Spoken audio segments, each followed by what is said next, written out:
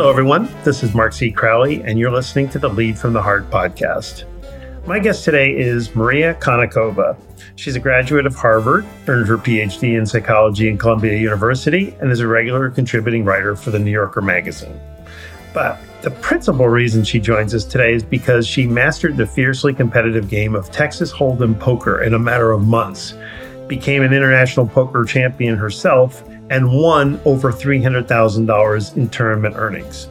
So just let's level set where we are so far. You may be scratching your head and wondering, what does poker playing and leadership have in common? Well, as you're about to hear, the answer is not only quite a lot, but also that without having undertaken her extraordinary journey, Maria may never have acquired the many uncommon lessons about human behavior that we're about to discuss. So before I introduce her, you should know that Maria had never played poker before and didn't even know the rules of the game before she approached Erik Seidel, Poker Hall of Fame inductee and winner of tens of millions of dollars in earnings, and persuaded him to be her mentor. And under Seidel's tutelage, Maria learned to better read not just her opponents, but far more importantly, herself. She learned how to identify what tilted her into an emotional state that got in the way of making good decisions, and how to get to a place where she could accept luck for what it was and for what it wasn't. What makes this story so compelling, of course, is that she started winning tournaments and effectively became a professional player in less than a year. So this inherently means that Erik Seidel had himself an especially smart and talented person to coach. All in all, Maria committed 2 whole years to her poker playing career and documented her entire experience in her New York Times bestseller, The Biggest Bluff: How I Learned to Pay Attention, Master Myself, and Win. And what she shares are profound insights on what can be controlled and what cannot be in all aspects of life. Bad cards will inevitably come our way, but our triumphs result when we focus on how we play them, not on the outcomes.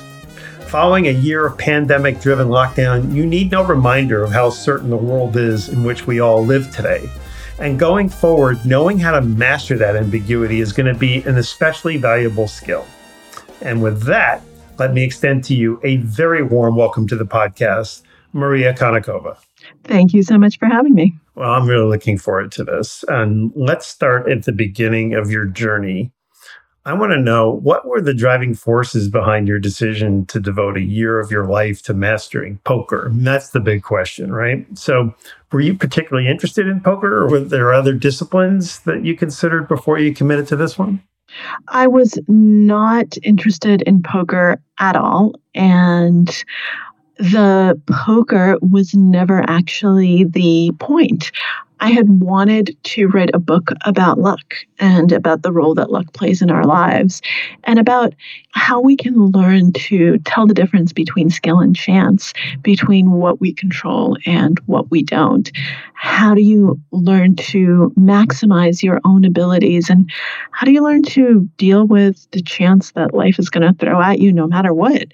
And when I decided that that was going to be my next book, that's not a book. It's just kind of a bunch of questions and inquiry, if you will. And so I needed a way in. I needed a story. And whenever I'm starting any new project, I just read a lot. That's always my process. So, for every one page I write, I've probably read hundreds of pages. And one of the things that I was reading was The Theory of Games and Economic Behavior. I didn't understand most of it. It's a very complex book. But what I did learn was that one of its authors, John von Neumann, was a poker player. And that game theory, which is one of the greatest economic theories of the 20th century, that it was born out of poker. So von Neumann was one of the great polymaths of the 20th century. He didn't just come up with game theory. He's also the father of the computer, one of the creators of the hydrogen bomb. So brilliant man.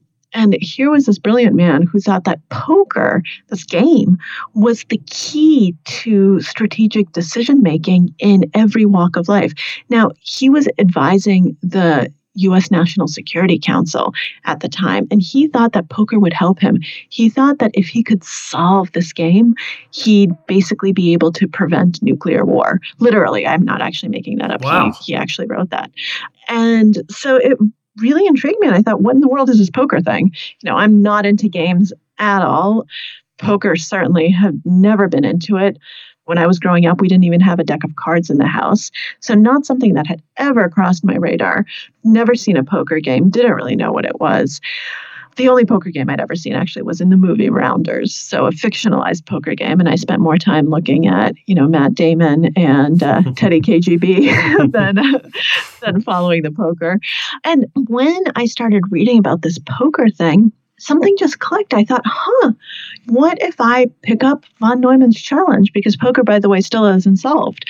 And what if I actually try to learn it, try to learn this game, try to immerse myself in it for a year, get someone really good to teach me, and see where I come up, see what I can learn, see whether I can use poker as kind of this laboratory, this life laboratory, as a metaphor for life to try to help me answer these big questions about the limits of skill and about this balance between skill and chance in life. And that was the start of the journey, which had nothing originally to do with the game as such. Well, okay, so I have like a million questions. When I was reading your book, I want to ask her this, and I want to ask her this. And obviously, I'm coming at it from a totally different optic than probably a lot of the people that were reading your book. But you've just said a whole bunch of stuff that I have got to probe into. The first one is, so now that you've solved poker, are we going to prevent nuclear war? is that I haven't solved poker. Poker is the kind of the gold standard for AI researchers around the world. They use No Limit Hold'em to try to test their algorithms, and it hasn't been solved. Full ring poker is not even close. I mean, don't get me wrong. I am a big believer in the power of data and the power of AI research. So I do think that eventually they'll get it. But as of now, it's still this big question. Wow. And I think that one of the reasons why it's so difficult is that it's an infinitely complex game. Unlike chess, which has been solved, which is a game of perfect information, where you see everything, right? You see all the pieces, you see the entire board, you see the universe of options. And theoretically, with enough computing power, which we now have, what move to make, what move is going to be kind of the optimal move at any given point in time. But poker is a game of incomplete information. So, imagine a chessboard where you don't see the entire board. Part of it is obscured and you don't see all the pieces. And something that you thought was a rook ends up being a queen. And this isn't really a pawn, it's a knight, because people can bluff and people can deceive you and things aren't what they seem. And it's not just a game of math, it's a game of people. It's a game of information advantage. It's a game of psychology. It's a game of nuance. And now multiply that by 8 or 9, which is how many players sit at a poker table, and you start to understand why this is so ridiculously complex, because there are so many things to take into account, especially when you have live poker. You have the nuances of facial expression and the dynamics of the table, the dynamics between people, all of these intangibles. And now you have to try to figure out a way to make them tangible, to actually input them into a model, to actually add them to the mathematics of pot odds and combinatorics and all of these other things that you're dealing with. And that's why it's so damn hard. Well, you've convinced me that it's a grander metaphor for life, the way you just described it. So I want to pin something else down. And it seems to me that you said that you read 100 pages for every one that you write, which is fascinating in itself, because I would think most people would think if you're going to be in the writing mode, you're going to be in the writing mode. You're not going to be straddling, and you're not straddling. If you're reading 100 to 1, you're spending a lot more time reading than you are writing. I think that by virtue of just being exposed to a lot of different things, that you were influenced to pursue what you did, right? In other words, by reading that one book, it intrigued you, and that led you down the path of becoming a professional poker player. But what influenced you? What's the mindset that says, I'm going to read 100 pages for every one I write? Well, I mean, I think that we are just lifelong learners. And to me, reading is absolutely essential to writing well. I mean, you can't be a good writer if you don't read. And even when I'm not writing a book, when I'm writing, a magazine article or whatnot, I'll do hundreds and hundreds of pages of reading beforehand just to immerse myself in it, to know what I'm talking about, to get a feel for the field, for what's been done, for kind of what the questions are, what the language sounds like. I think immersion in any area is incredibly important. And I think that especially these days, we tend to fall into this trap where, you read one article or, you hear one podcast and suddenly you think you know everything. You think you're an expert. Right. Exactly. And that comes up a lot in your book, but yes. You think you're just ready to take on the world and you're not. And so what I've learned is the truth is the more you know, the more there is to learn. And so in my mind, there's always more I can be reading and more I can be doing. That said, when I'm actually writing, so when The Biggest Bluff was being written, like when I stopped playing and kind of sat down and said, okay, I'm going to write this book. Now, a lot of it had been written before in the sense that I took notes every day. I had a lot of a lot of primary material. But when I was really just putting the book together and doing that heavy lift, I did not read any nonfiction. The only thing I was reading was fiction and poetry, and that's always my process. So I never want any competing voices in my head when I'm writing nonfiction. So whenever I actually sit down to kind of bang out whatever project I'm working on, the reading stops. Got it. And it continues, but in other ways, because I don't want Michael Lewis's voice in my head as I think that voice is when I'm writing. As good a voice as it is. So let's go back now. And one of my big questions was, so you've read this book, you start to thinking poker might be the route I want to take. What made you believe that you could go from a novice to pro in less than a year? Did you believe that? Were you testing that? No, I did not believe it. Okay. No. It's funny, but at the beginning, I had no preconceptions about how the journey would go and how successful I was going to be. And it didn't matter. That was the beauty of this project. It was all about the journey. It was all about the process. Poker as a metaphor for life, all of the things I learned, it would have worked no matter what. And that was essential. I didn't want to go into this presupposing a certain outcome because you never know what's going to happen. And you never know. It's skill, but it's also luck. And I didn't know if I would have skill in this. I didn't know if I'd like it. I didn't know if I had any natural talent. I mean, there were so many different things that I just did not know. And so at the onset, even when I convinced this incredible player, Eric Seidel, the best poker players in the world, to take me on as a student. And we had this conversation very early on. He said, we'll see, we'll see how this works. And we have no idea if you're going to be good or not. He said, we have some reasons to believe you will be good, based on your experience in psychology, based on kind of your knowledge of decision making, but we don't know. There's a big gap between knowing things and then actually being able to execute them and be a good poker player. And to be fair, I was really horrible for a long time. Well, that came out. You were very honest about your progression. But I'm wondering if you thought, did you have an exit plan? Like, did you say, if this is really a bomb in the first 90 days, if I just can't grasp this, I'm not going to commit myself to spending any more time on it? Because would the book have been as interesting if you hadn't succeeded? So no, yes and no in terms of the exit plan. I actually met Eric and started the first step of the research process before I sold the book, because I thought it was really important to make sure that, one, I did not hate poker. That was important. I didn't want to dedicate a year of my life to doing something I hated. And two, just to make sure that there was something there, because as excited as I was from reading, from kind of all of the intellectual challenge of it, I needed to make sure that there was going to be a book there, that there was going to be a journey there. So I spent a few months, like the first chapter or two of the book, they weren't fully written before I sold the book, but those experiences had happened. And so in terms of exit plan, it was pre-selling the book, because by the time I got around to writing the proposal and actually selling this as a book, I was pretty sure that it was going to work. I think that that's the way that you always have to do it, to be perfectly honest. I think that people underappreciate how much goes into a proposal for a nonfiction book, and that oftentimes, that's 6 months of your life and it might not work out, but you have to do it anyway. And there were actually a few books that I had thought I was going to write about luck before poker came along, which my agent just completely shot down. Good thing she did, because otherwise the biggest bluff would not have existed. Yeah, life has a way of working out. So you've mentioned something that I truly believe in, which is having a mentor or a coach. And you managed to get somebody who was like really extraordinary. So how did you convince Erik Seidel, one of the greatest poker players and winningest poker players of all time, to spend an hour with you? Moreover, be your coach through this whole thing. And what do you think motivated him on it? What was he getting in exchange for this?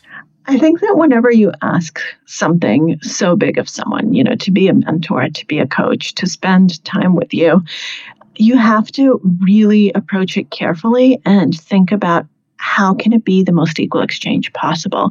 Not just what can I get from you, but what can I give to you? How can I actually make this experience, this interaction worthwhile for you? And so I spent weeks preparing for my meeting with Erik and trying to figure out, what can I give this brilliant player? And I tried to think, what do I have that he doesn't have? And the answer to that was, I have a PhD in psychology. I have this deep knowledge of human decision making on a completely different level, in the sense that his knowledge is very deep, practical. It comes from poker, and mine is kind of imbued in the theories and kind of the experiments and the academic thinking from the last century. And so I spent time going through the literature and trying to put together anything that had been done about poker, about the types of decisions I thought people would make in poker. And I came to that first meeting with just printout after printout after printout to try to show him that I had something that I could give him as well, and that I could work with him and, try to kind of figure out from the psychological side, what can I give you? And I think that showed a few things. One, that I was going to try at least to give back. Two, that I was a hard worker and that I was taking this incredibly seriously. That's also important. I mean, I've had people ask me to be their mentor and then fail to show up for a coffee. That's not okay. That shows that you don't value my time, that you're not taking this seriously. I mean, that shows me everything I need to know about you. And that's a big no-no. So you have to kind of show the opposite, that you're going to show up, that you're going to put in the work, that you're going to work your ass off, and that his time is going to be well spent. I'm going to reiterate something here that you just said, that this is a leadership podcast. And you said something, Maria, that is so insightful, which is when you are asking someone to do something for you, to find a way to make it equal. What can I give you as your language? And, it's interesting. My podcast has become successful. Many people want to be guests.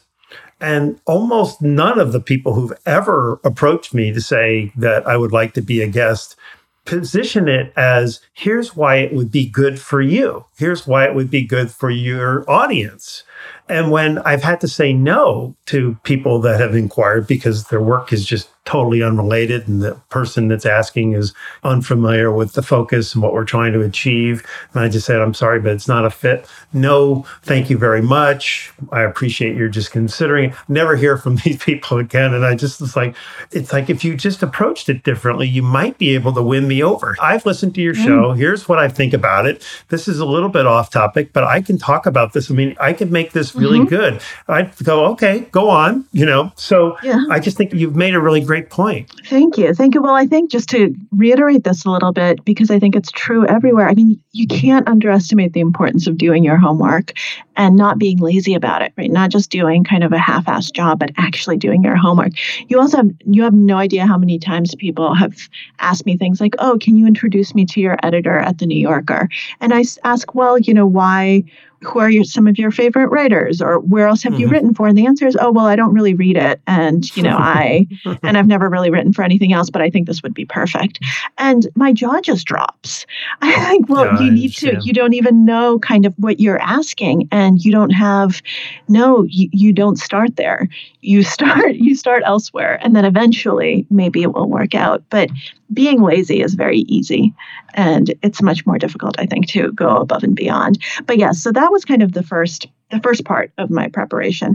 And of course, I'm going to keep reiterating this because I don't want to undervalue it myself. And I want to make sure that people know, I mean, I also got lucky. I made a good pitch, but I asked the right person. And some of that was the fact that I researched well. But a lot of it, I just didn't know. I had no idea that Eric was the type of person who reads The New Yorker and who actually knew who I was, that he's the type of person who's just curious about different areas of life, and that for him, poker is a passion and his livelihood, but that he also is curious about the world outside of poker and wants to spread the love of poker elsewhere. So I really ended up approaching the perfect person who understood what I was going to do and who was willing to look at it as a long-term commitment, that it wasn't just going to be, oh, this is a poker player asking me to coach her. That wasn't it at all. I didn't know how to play poker. He saw it as, oh, here is a popular writer, a journalist whose audience is not poker players. And she wants to learn this game so that she can write about it in a broader way, in a non-poker centric way. Maybe that's a way of bringing awareness of poker to a broader audience, of bringing more people to the game, of teaching more people what the game is about, if I can teach her well. Did you know anything about him? In other words, when you pitched him, of all the people, there's a lot of other professional poker players you could have reached out to, right? So you said you did a little research or a lot of research. Did you have a sense going in that if he said yes, he was going to be the kind of mentor that you needed? No, I had no idea. He's intensely private. If you Google him, you will find nothing. I mean, now you'll find some stuff because we've done some things together. And after The Biggest Bluff came out, a lot more about him kind of came out online. But before that, nothing. Just results of poker tournaments and videos of him playing, and that's it. He does not give interviews. He's someone who's all about the game and not about himself. So a lot of it was luck. I will say that one of the reasons he was my top choice was that I did watch a lot of poker videos, and he stood out in all of them because he seemed kind, good, and humble. And no one else checked those boxes. All the other big names, you see them and they're throwing a hissy fit or they're yelling at someone or they're doing this. They just did not seem like people that I would mesh with. And this is someone I was going to be spending a lot of time with. And he just seemed like he was quietly, like it was never about him. And yet he was quietly taking everyone's money and making better decisions than everyone else. And that really appealed to me. When you were at Columbia getting your doctorate, you did this experiment where you asked thousands of people to play a simulated stock market game. And you found that people consistently overestimated the amount of control they had on their outcomes. So, for example, and this is from your book, obviously, they not only made investment buying decisions based on extremely limited information, but they then stuck to their guns even as they started to lose money. So we've been kind of talking about this Dunning-Kruger orientation. In other words, they chose to ignore all the signs that their decisions weren't working. And this idea that humans aren't always rational is one lesson you learned. But what are the other key conclusions you made about us people? And how did this research influence how you'd go on to play poker and competitive poker? Well, I think that this particular study illustrated one very important element of rationality or lack thereof, which is this idea of the illusion of control. So thinking that we're in control when we're not. It's an incredibly powerful illusion. And the first demonstration was kind of crazy. And I was actually able to replicate this when I was a grad student. It was done in Harvard in the 70s by the psychologist named Ellen Langer. And she had students basically try to predict the outcome of a coin toss. So, I mean, we can agree that that's completely chance, right? You can't actually predict whether a coin is going to fall heads or tails.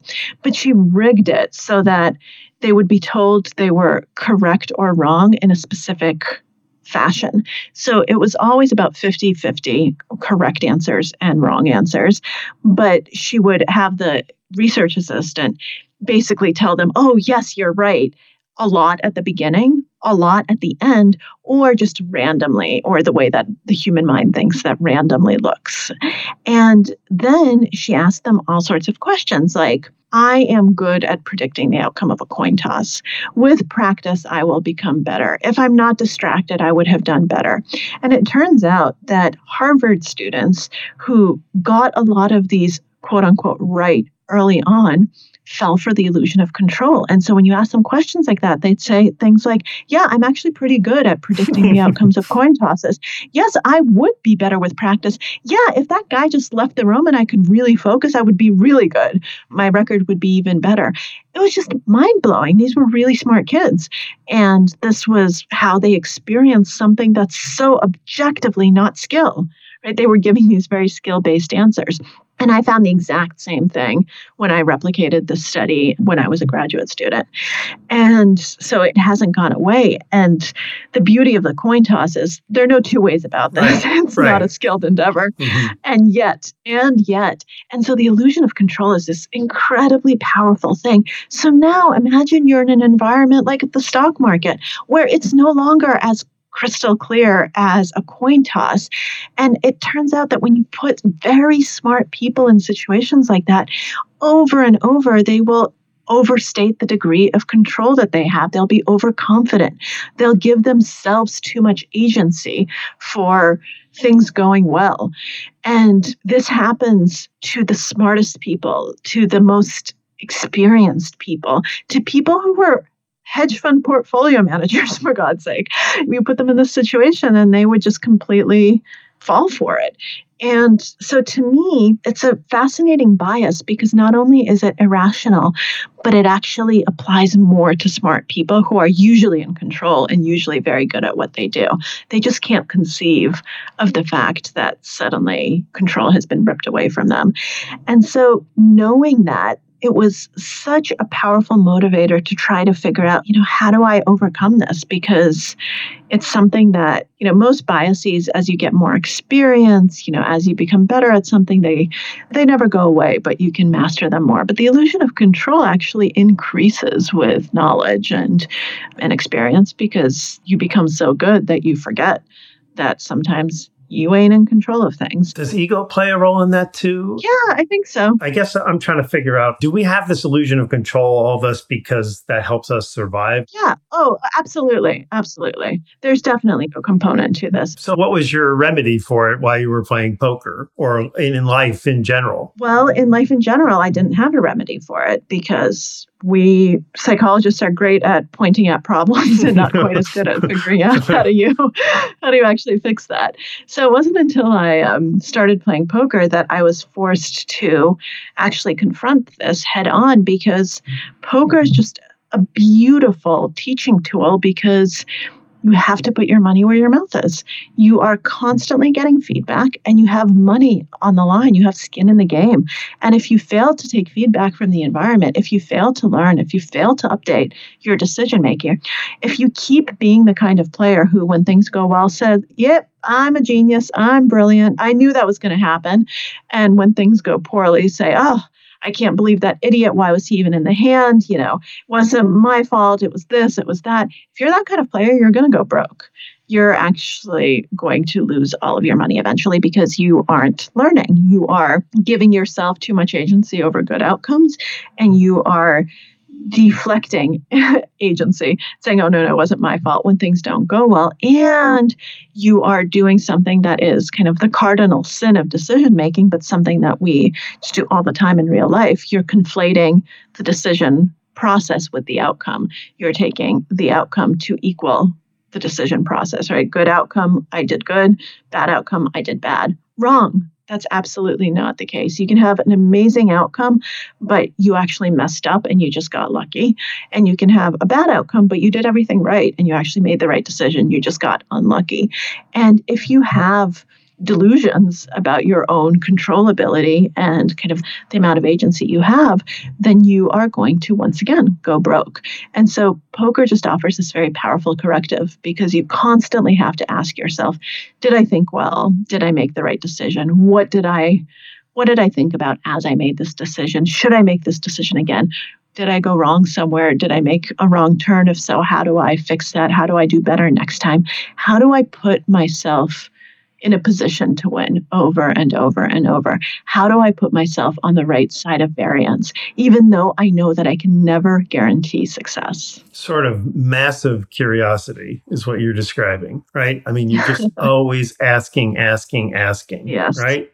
this could border on the self-critical, because if you're winning money, you'd say, well, okay, I am doing some things well here. But what you're willing to do, and I think this is true of a lot of professional athletes, they're constantly saying, take a golfer, for example. They may be driving the ball well, hitting chips shots well, but not putting well, and saying, okay, if I can get better at putting, I can improve my score by, a couple shots around, that kind of a thing, that kind of thinking, as opposed to, well, I'm doing well in tournaments, I don't need to worry about any of it. So they're parsing it down to where are the elements that I can get better at. And it sounds like you carried the Ellen Langer experience into your poker experience, which gave you a major leg up, I would think.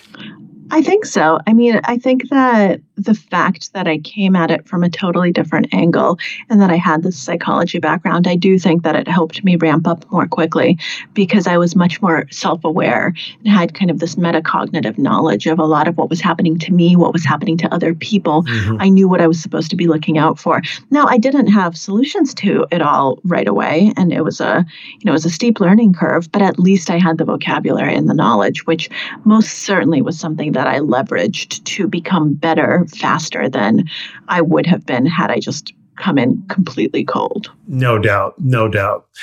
One thing I was wondering, was this all your own money that was on the table here when you were betting and flying all over the world for these tournaments? Yes. Yeah. So you really did have legitimate skin in the game here. Were you ever concerned about that? Was your husband ever concerned about that? No, one of the first things that Eric taught me was bankroll management. So he always looked at my schedule and looked at what I was and was not allowed to play.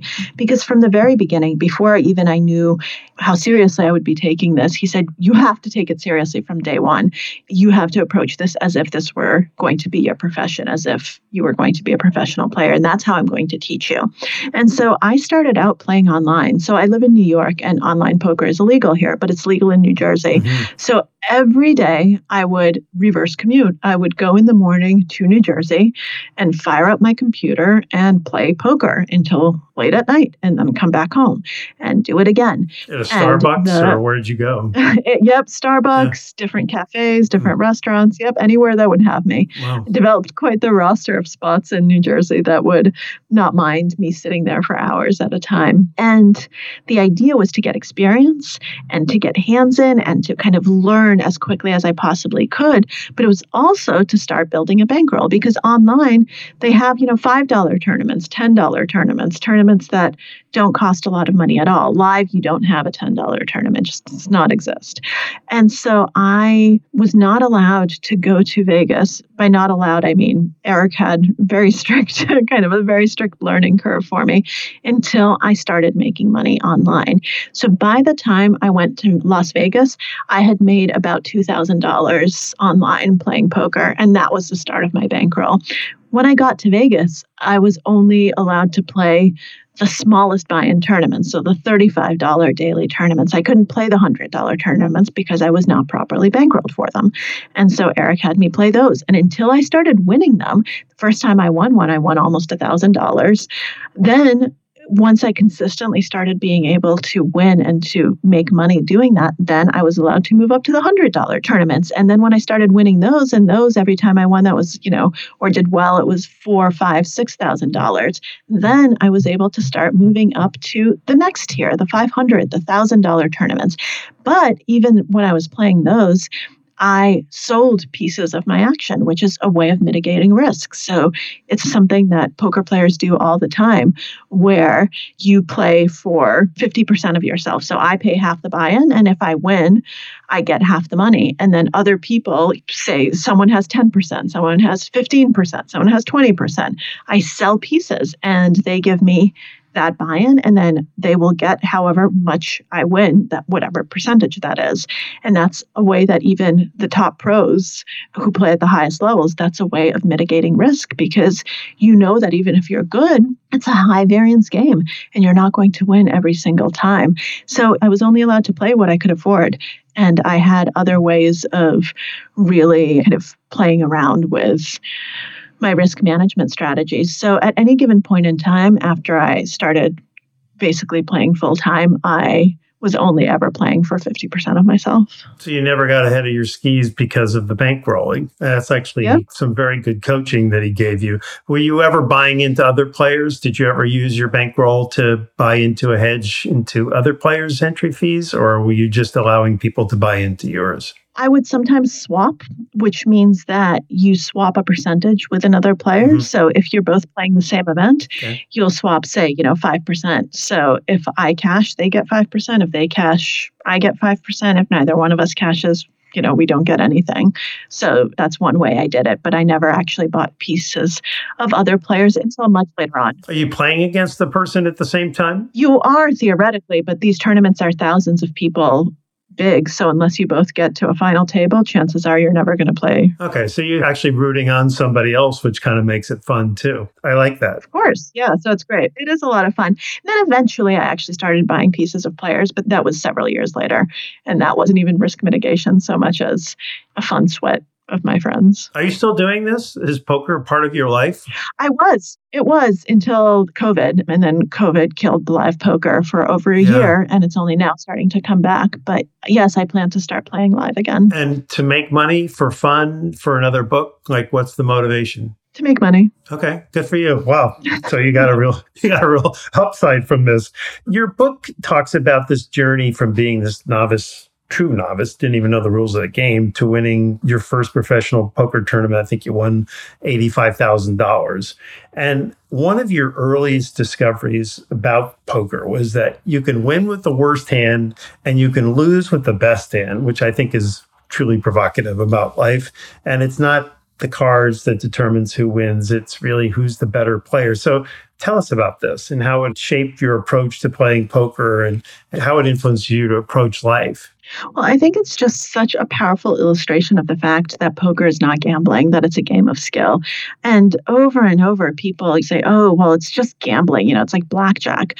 And that's why I actually say the exact thing that you just quoted, that no, it's nothing like that, because poker is literally the only game in a casino where you can win with the worst hand and lose with the best hand, where you don't actually have to have the best of it to win. Everything else, you just have to get lucky. You have to, sure, there are strategies, but at the end of the day, you have to get lucky. If you hit your cards, great. If you don't, too bad for you, or roulette or whatever it is.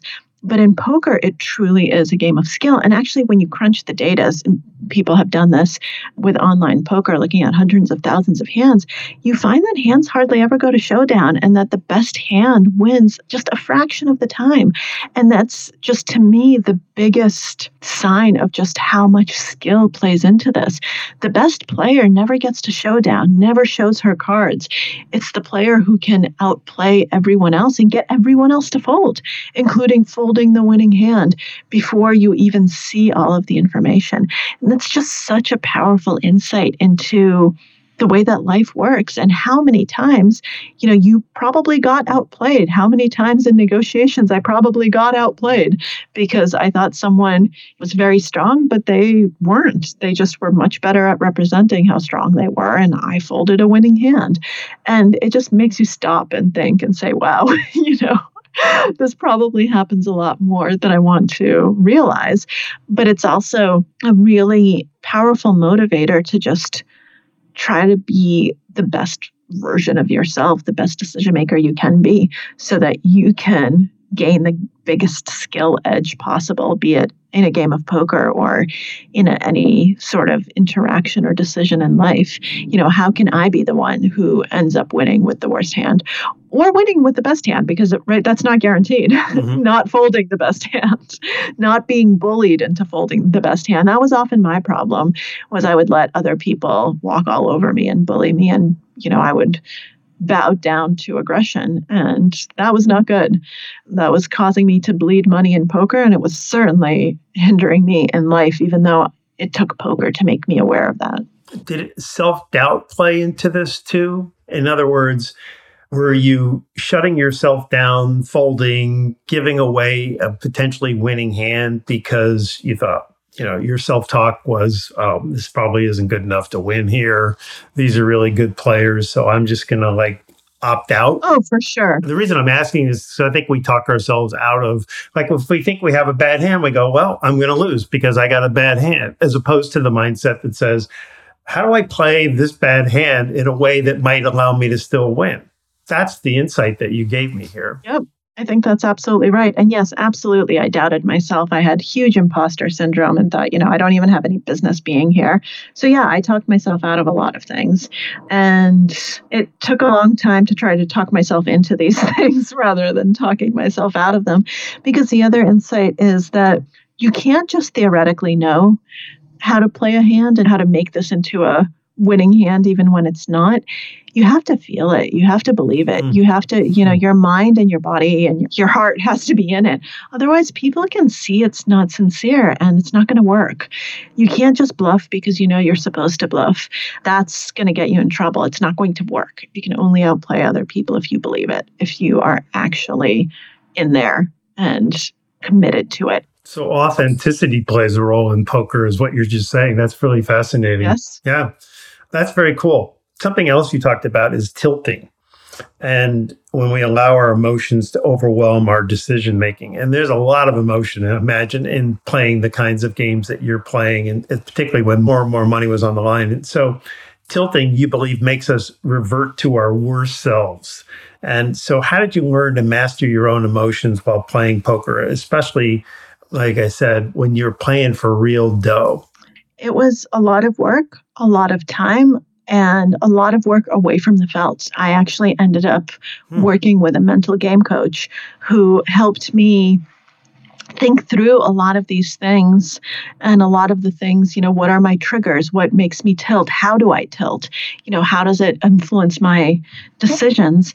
And to work through this when I wasn't playing so that I would have not only a way of recognizing it when it was happening and anticipating it when some of the triggers that we had identified came up, but I'd also have an action plan that I practiced ahead of time about what to do to get out of that emotional state and to actually kind of get back to my rational, clear-headed way of thinking. Because if you don't do that, if you don't put in the hard work away from the tables, it's not going to work, because it's really impossible to do that work and try to figure out what to do and try to get out of the tilt state when you're already tilting, when you're already in the situation, when you're already in the hot emotional state, because you're not thinking clearly. And the worst judge of you is you when you're not thinking clearly. Someone who's an outside observer is much more able to say, hey, you're tilting. Here's what you need to do. And you're probably not going to listen in that moment because you're like, what are you talking about? I'm not tilting. I'm fine. Yeah. I'm just fine. Right, go away. There are ways I'm tilting, you're tilting. I'm not tilting, you're tilting.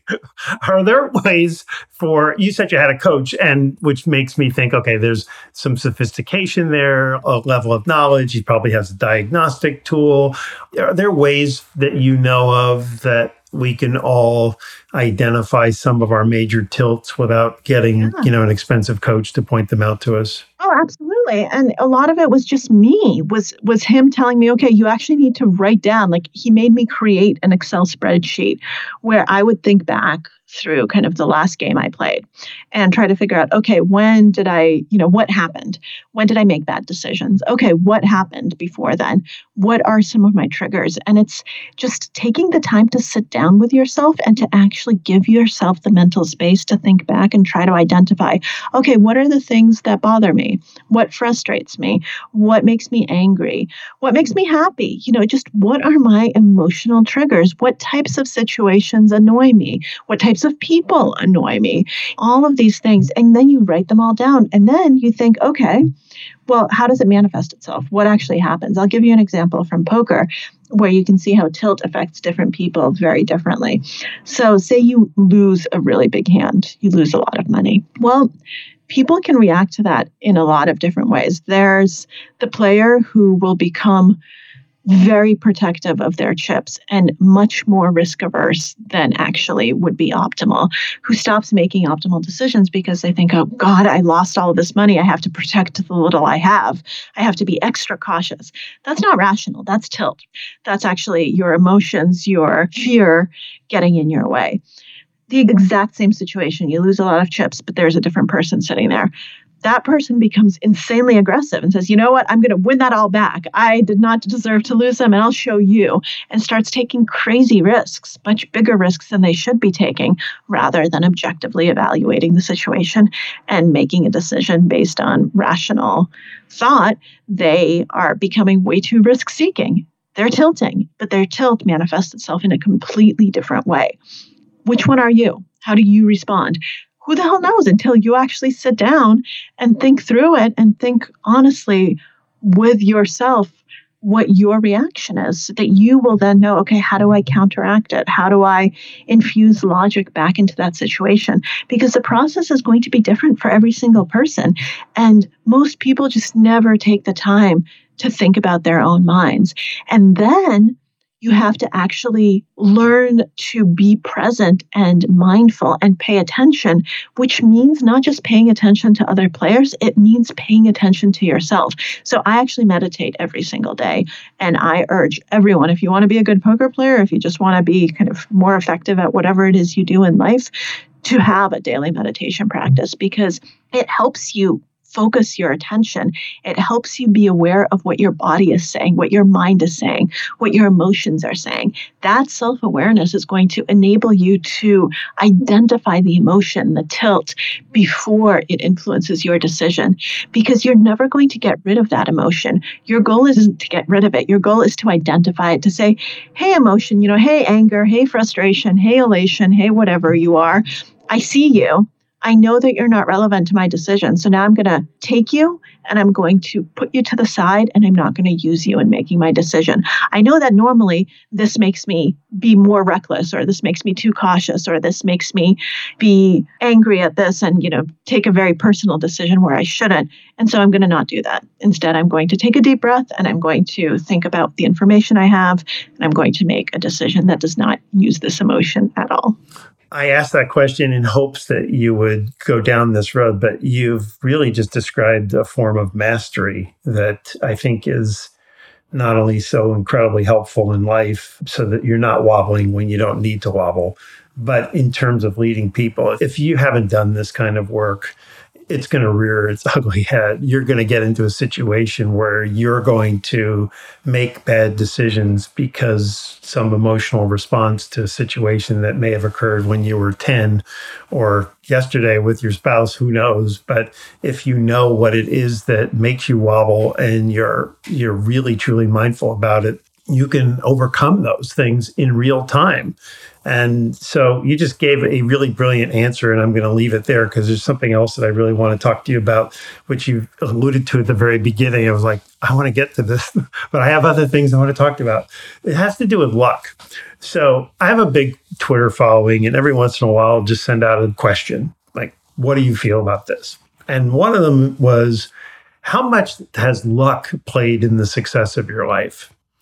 And so I'll just play this game with you first before I ask my question. What do you think the answer was? What do you think the consistent answer? I'll give you a hint. There was one answer that just kept coming up. I don't know. It depends on who your followers are. But from what I've seen, I would say that a lot of people say, the word luck is not in my vocabulary. That's it. I create my own luck. Mm-hmm. What are you talking about? It's like, why are you asking me this question on Twitter? Because I make shit happen in my life. Any success I have is because of me. And yet, when you go back and you think about Eric Seidel, just as an example, and you not only got this world-class player to agree to mentor you, but then he turned out to be somebody who, if you could pick one person in the world to be your coach, it would be him. That's luck, right? Forget the games that you won, Absolutely. Right? And so I think what I really want to know is, what's your consensus? What did you learn that you'll never forget in this entire broad experience about luck in life? It's crucial. I mean, it's central, especially in the immediate term. So we've talked a little bit about the fact that poker is a game of skill, but it's a game of skill over the long term. In any given game, in any given tournament, anyone can get lucky. I think that's what draws a lot of amateurs to the game, to be perfectly honest. They see that and they say, oh, I can do it too. And you know what? Maybe you can. So if I were to sit down with Eric Seidel and we were to play a game, I might beat him. I didn't just suddenly become better than he is. I just got luckier in this particular draw of the cards. If we play 10 games, we're probably going to start evening out. If we play 100, if we play 1,000, I'm broke. He's taking all of my money because over the long term, the skill edge is huge. But in the immediate term, luck is huge. And I think that that's very true in life. Over the long term, skill is incredibly important, but you need to get to the long term, and you have no idea what the long term looks like, because in the immediate term, luck is insanely big, and it's even more important in life than it is in poker, because poker is just a game at the end of the day. It's a challenging game, but it's a game. There's only so much that can happen. You lose your money, you lose your buy-in. And in life, sometimes the luck is so bad that you never get a shot at a second chance at the long term. It just doesn't happen. And that's unfortunate, but it's the reality. And so what I always say is that the most important thing in life is to be lucky, because skill is necessary, but it ain't ever sufficient. So why do you think we diminish the role of luck in our life? Why are we so convinced? Is this the illusion of control again? Yeah, I think it's the illusion of control, and also the desire to kind of have a just theory of the world, cause and effect. I work hard, I'm rewarded. I love that. I think it has a lot to do with that.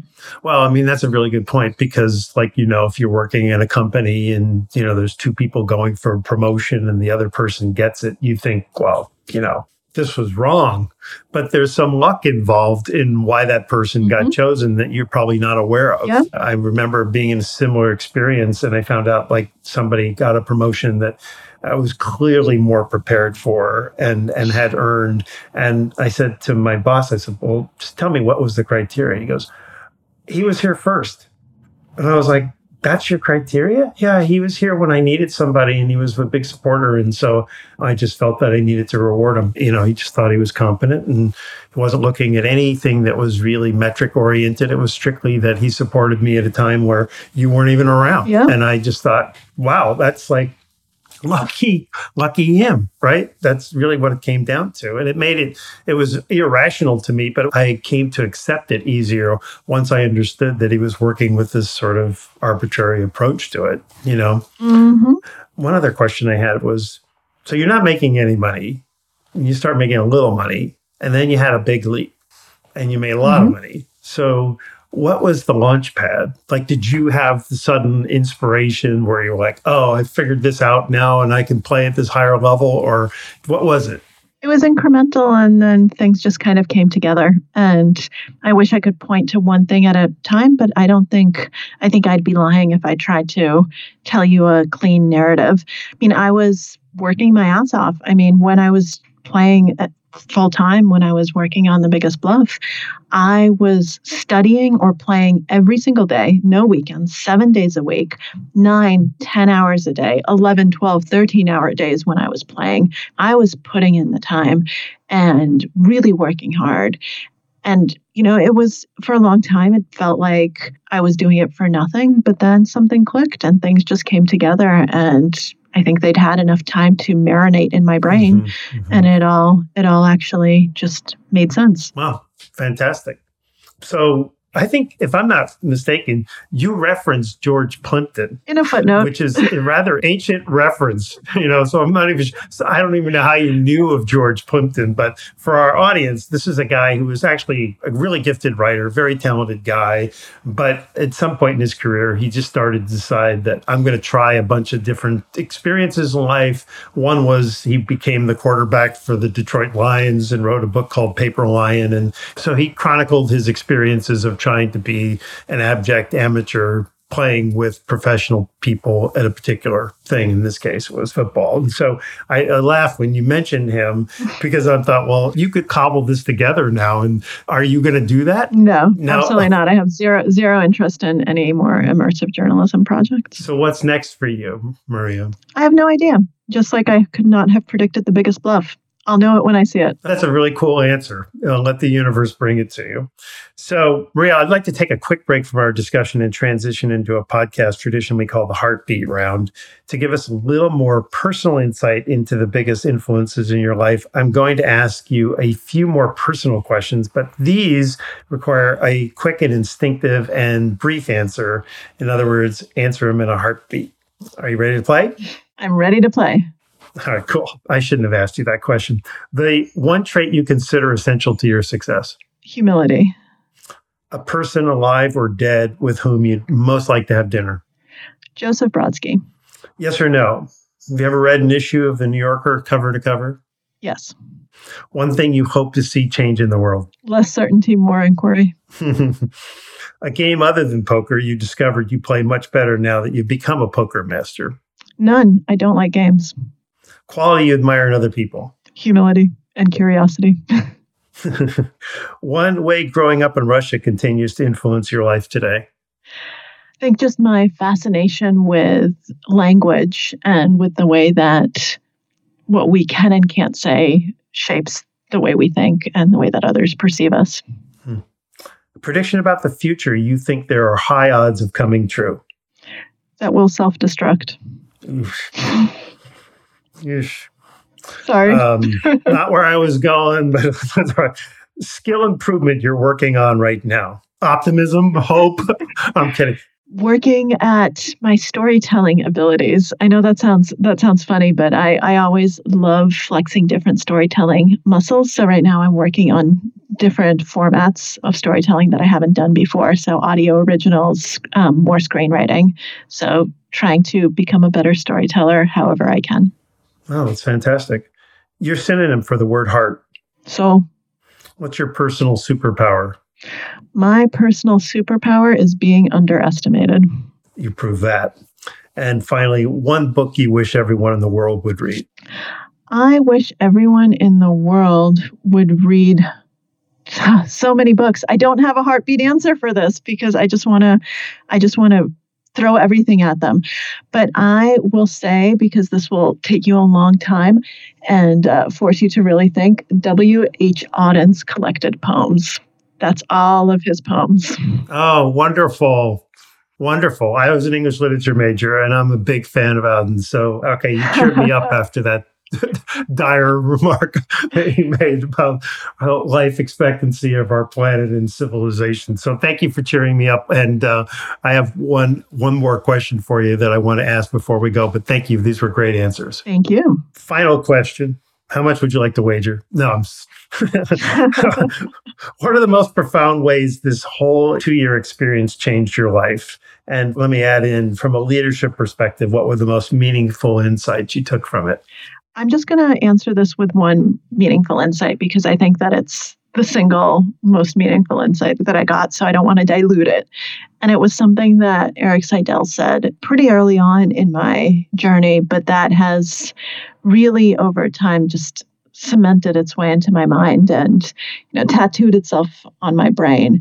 And that's less certainty, more inquiry. I feel like the world would be a much better place and everyone would be a much better human being if we just had that attitude with everything in life. Be a little less certain about your beliefs, about the fact that you're always right, and be curious.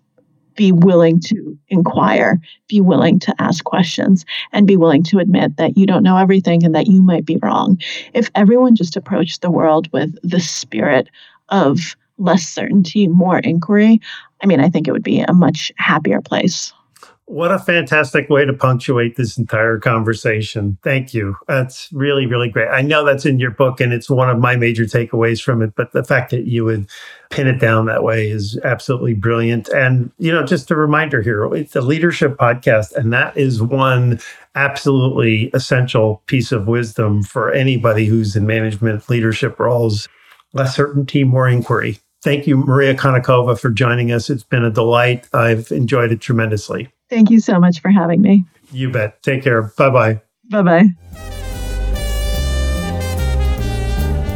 Before we go, I want to announce that this is the final episode of the season. And because of you, we now have a listening audience in 154 countries. We plan to be back with new and inspiring guests later this summer. In the meantime, I hope you'll take a moment to subscribe to the podcast so whenever our next edition is ready, it will be sent to you directly. I'm also thrilled to say that I'm going to be spending a lot of time over the rest of the spring and summer writing. My publisher has asked me to produce a second edition of my book, Lead from the Heart, and upon completion has plans to translate it into several languages and publish it around the world. During this past year of COVID, it's largely been my sound engineer, Eric Oz, and me producing each episode. So as we finish our season, I want to extend an extra special thank you to him for ensuring our show retained its high listening quality during a rather uncommon year. And finally, I leave you with my constant reminder. When you lead from the heart, your people will follow. This is Mark C. Crowley signing off for now and looking forward to rejoining you later this year.